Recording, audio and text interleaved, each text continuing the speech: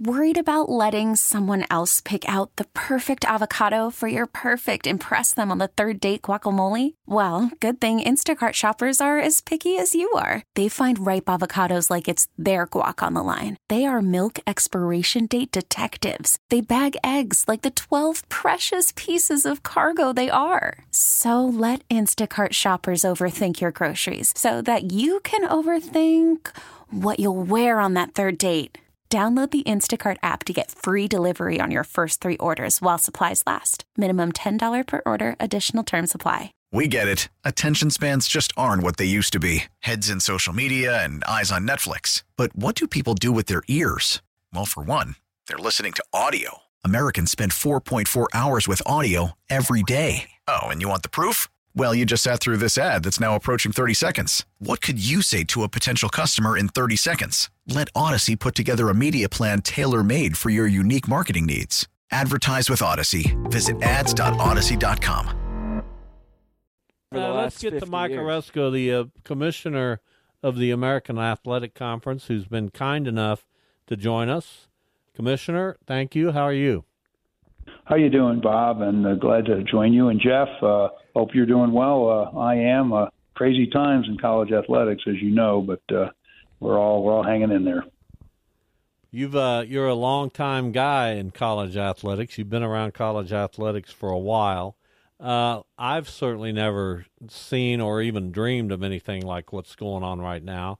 What's the landing spot? Where does this all sort itself out, and we settle in again for a winter's rest in all this turmoil? Yeah, it's a good way to put it, Bob. It's interesting. I have been dealing with this for 40 years. I go back to the early days at ESPN in the early 80s when I was working on the old CFA. Remember the old College Football Association? We had all the teams involved, except for Pac-12 and Big Ten. It's interesting. I think you're going to see more of this for the next, whether it's the next few weeks, the next few months. But then I think it probably does settle down for a while, and then, maybe in another few months it starts up again. But at some point it settles, and then you notice that it tends to coincide with when TV deals are coming up. That often is the case. You had a decade after that turmoil from 2010 through 2013, and it lasted several years. You had some relative peace, right? It was like the Congress of Vienna, right? You had a period of peace that lasted. You did have the dog and pony show the Big 12 put on in 2016, but nothing happened. And then in 2021, Texas and Oklahoma left. That started the cycle again, and sure enough, contracts were coming up: Big 10, Big 12, Pac-12, and so now it started up again. And then the following year, USC, UCLA leave. Now another upheaval, which of course is the most dramatic of all, and not something we probably thought we'd see in our lifetime. The Pac-12, perhaps disappearing entirely. No one ever thought that was possible. But it's sort of like the Hemingway character in Sun Also Rises. How did we get to? How did you go bankrupt? Well, gradually and suddenly. It's been a gradual process, and then suddenly you have this incredible upheaval. And, then I think next time around in 6 or 7 years, you have more TV deals. Could there be, even more upheaval? I don't know. It's just a cycle. And, no, none of us have seen anything quite like this. But Bob, it's been building for a long time, because once the CFA broke up and once the Supreme Court said, you could do your own TV deals if you're a conference, you knew that conferences would try to gain advantage, and that's normal. And then, by the way, I'm not criticizing conferences for doing that. I mean, that's the nature of our business now. I think what we all have to recognize, at least I think we do, is the world has changed dramatically, and we can't roll back the ocean. We're not going back to the old days. I love the regional conferences that I grew up with, not only as a kid watching college football, but working in the business in the early days. There were still a lot of regional conferences. That's all gone, and we just have to live with it. I don't think there's much more you can say. Yes. What do you prioritize in a conference, in your conference, as it pertains to football, and how has that maybe changed over the last few years? Is it television markets? Is it television ratings? Is it success? Is it quality of educational institutions? How do you now evaluate the football conference? And like I said, how has that changed maybe over the last 5 years? Yeah, that's a really great question, and you're right. There are different indicators, different metrics that you use. In the day when cable, networks maybe were in 100 million homes and cable was still growing, maybe the market, meant even more. But markets do still mean something because they can, that's how you generate ratings. You have a lot of people interested in your teams. And so big markets certainly help. That's still a factor we weigh for sure. And also places where the market can support the team, Bob, where you have donors who can support the team, where you have dynamism in the community, where you have a good fan base, where that there's going to be growth. That's what our conference has been. It's been a dynamic conference, and that's really important. The success of the teams and the brands of the teams are probably more important now than they've ever been. And that leads to ratings, and that leads to TV interest. We had ESPN has supported us. We love ESPN. We love what they do for us, in part because, we had hundreds of games with 1 million or more viewers, 2 million, some with 2 million viewers, some with 3. And that's critical now because you want good ratings. And you also want interest. We have an ESPN Plus component, so you want people to be interested in your conference. And so that's a big part of it. Are you looking – and football drives it, and don't let anyone tell you differently. It drives it. And so consequently, you want strong football programs, and you want to make sure that those programs are investing and are going to continue to be good. And that's what our conference has done. And we focused on realignment and on bringing in the 6 schools. We focused on teams that we thought were in the right communities, where they could recruit well, where football mattered, where they had community support, as I said, and where they had an urge to invest and a commitment to invest. And sure enough, that's exactly what I have with UTSA. That's exactly what we have at FAU with Tom Herman, Jeff Traylor at UTSA. It's exactly what Trent Dilfer. He has exemplified our DNA already. His feistiness at UAB. We look at Charlotte, and they're investing, and Biff Poggi's a fascinating hire. And then you look at North Texas; they have a lot of money, they spend it. They've got tremendous facilities. They'll benefit by having 30 or 40,000 students, and their student body. It's a big university, and they're now going to get great exposure on our air, on ESPN, which they didn't get before. And then you have I don't want to leave out UAB because, as I mentioned, they've got a brand new stadium. They're doing great. Charlotte's investing. And Rice, everybody said, well, they hadn't invested over the years. Well, guess what? They're investing now. And Rice wants to be nationally relevant. They've got a president who was the faculty athletics rep at Georgia Tech, and he is very interested in sports. And I think he understands that sports can give that tremendous university, one of the best academic universities in the entire country, a greater national exposure. UCF, when they developed their brand in our conference and had the big winning streak, they had suddenly a spike in applications from outside the state, whereas before they hardly got any. Now they get a ton, and they're nationally known, and it's helped them academically as well. Memphis has seen a huge spike with the success they had over the last decade. They haven't been quite where they were a few years ago, but they'll get back. And look what they did. And they had a great rivalry with UCF. So I could go on, but the point is, this is the kind of thing that is really important to us. You have to have a commitment to invest. You have to pay your coaches. You got to find good assistant coaches. You have to have a recruiting budget. And you have to be in a conference like ours. You want to be part of some DNA that just says competitiveness. We're not going to settle for mediocrity. It does help to have a great network like ESPN behind us, without question. And we also have some CBS appearances in basketball along with ESPN. That's important. So all that matters. But those are the main things that concern us when we look at realignment.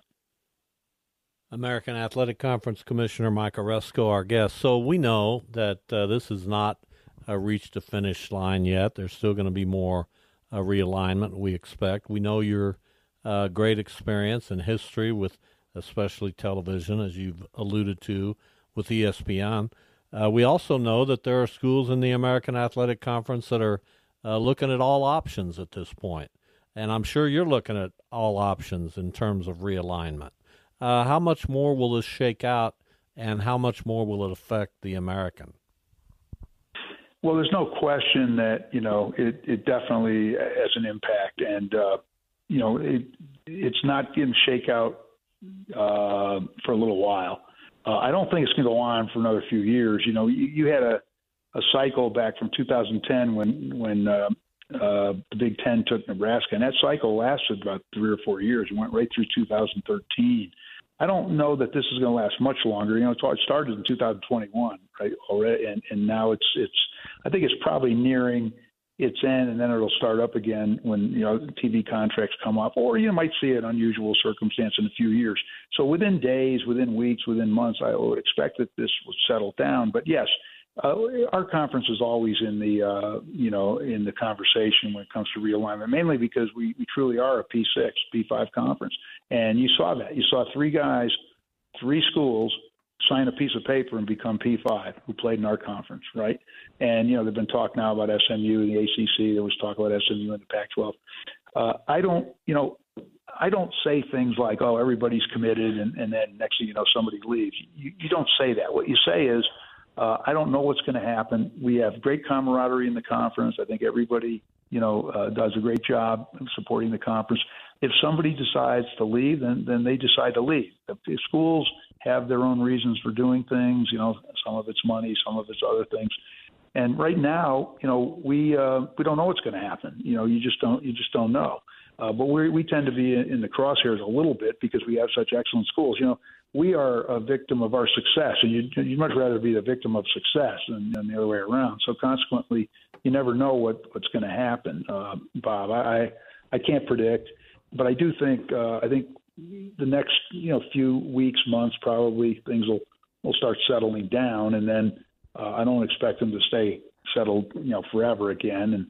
And who knows? The one thing, if you try to predict, you think you're a prophet. You're not, and next thing you know, something will happen. I mean, right now, though, if you want to get specific, the Cal Stanford thing is what has to play out, right? That's kind of the linchpin right now that's holding everything back. Those schools have to decide. The ACC has to decide what it's doing. They had reported a meeting last night. Nothing happened. And then, of course, you've got those 4 Pac-12 schools, including obviously Cal Stanford, looking for a place to go. And we'll see. That has to then shake out. And once that does, I don't know. I mean, I get the sense that for now the Big 12 might be finished. But then you have this interesting situation in the ACC. And again, I don't want to get in. I don't want to get into other conferences' business. But we've all read the newspapers, so that there's some instability still in the system. And so more could happen, and you don't know what the SEC is doing right now. They say they're not interested in expanding. We haven't seen any indication that the Big Ten's, doing anything more. We don't know. So right now there's still volatility in the system. But when that shakes out, I don't know that you might have a period, maybe a 5 or 6 year period of relative peace and quiet, like we did have from 2013 until about 2021. When you really think about it, you didn't have too much going on except for that dog and pony show the Big 12 put on in 2016, and nothing ultimately came of that. Mike, do you have time for one more question? Absolutely, Bob. No question about it. I spent. That's Jeff. Yeah, we sound very alike. We sound just alike. Jeff, I was just going to ask. In fact, Jeff, you could ask me a couple more. I mean, I devoted some time to this, and I appreciate it. And also, I'm thrilled that it can be on Wichita State. It means a lot to us, and I know that I don't play football, but they're heavily involved in our affairs, and I'm sure they're watching everything, and we'll see what happens. So yeah, shoot if you have another question or two. No problem. Yeah, that's exactly where I was going. What it means in the current college athletics and especially college football landscape to be a school that doesn't play football in a conference where football is, king, of course, as it is in the American and many other conferences. And just you just said it though, your overall dedication to Wichita State as that school in the American that doesn't play football. Well, first of all, it's got to be a bit of a calming thing, right? You don't have to worry about some of the, machinations that are going on relative to football, which drives so much of this. But on the other hand, we have really good basketball in this conference, and I really like the coaching decision that Rick Muma, Kevin Saul made. I mean, Paul Mills is going to be great, and we look forward to having Wichita State back to where we know they belong. And we also, as you know, with realignment, we've brought in FAU. What a tremendous basketball program. They got everybody back, and they're recruiting well. They got a great coach. You look at North Texas, which won the NIT, but they also played UAB in the championship, another one of our schools. Charlotte won the CBI and is making progress, and they once were in the Final Four. We've got tremendous, we have Memphis, we have great pedigree in Temple, and they made a coaching change. USF made a coaching change. Tulsa and SMU made changes last year, so they're coming into their own. Tulane hired a great coach, and he's doing extremely well. So, you've got tremendous basketball in this conference, and we're thrilled with that Wichita State will be on the way back. But they don't have to worry about the football. But I can tell you, Rick and Kevin participate in all our deliberations, and they keep an eye on this. They'd like to see our conference strong and dynamic in football, which drives so much of the revenue in college sports these days. And it also just gives you a national glow, so there's nothing wrong with that. But they also don't have to, as an institution, they don't have to worry about some of the things that the football schools do, and which I'm sure they're probably pleased about. Well, we really appreciate the time you've given us. We do need to get to a break, or else they're going to fire me, and we don't want that to happen. Well, you have to pay for what you're doing, right? So I understand. Mike, great insight, and I will say that the American is always in good hands with you as the commissioner. We know that you fight fire with fire, and that you're not sitting idly on your thumbs while all this happens. So thank you for your time, and it's always good to talk to you. Well, thanks for the kind words, Bob. That's very nice of you, and thanks to you and Jeff for having me on. And again, my best to you and all your listeners in Wichita and in the greater area. And thanks for having me. All right, have a good one. Thank you, Mike. You too. Have a great rest of the day. Thank you. We get it. Attention spans just aren't what they used to be. Heads in social media and eyes on Netflix. But what do people do with their ears? Well, for one, they're listening to audio. Americans spend 4.4 hours with audio every day. Oh, and you want the proof? Well, you just sat through this ad that's now approaching 30 seconds. What could you say to a potential customer in 30 seconds? Let Odyssey put together a media plan tailor-made for your unique marketing needs. Advertise with Odyssey. Visit ads.odyssey.com.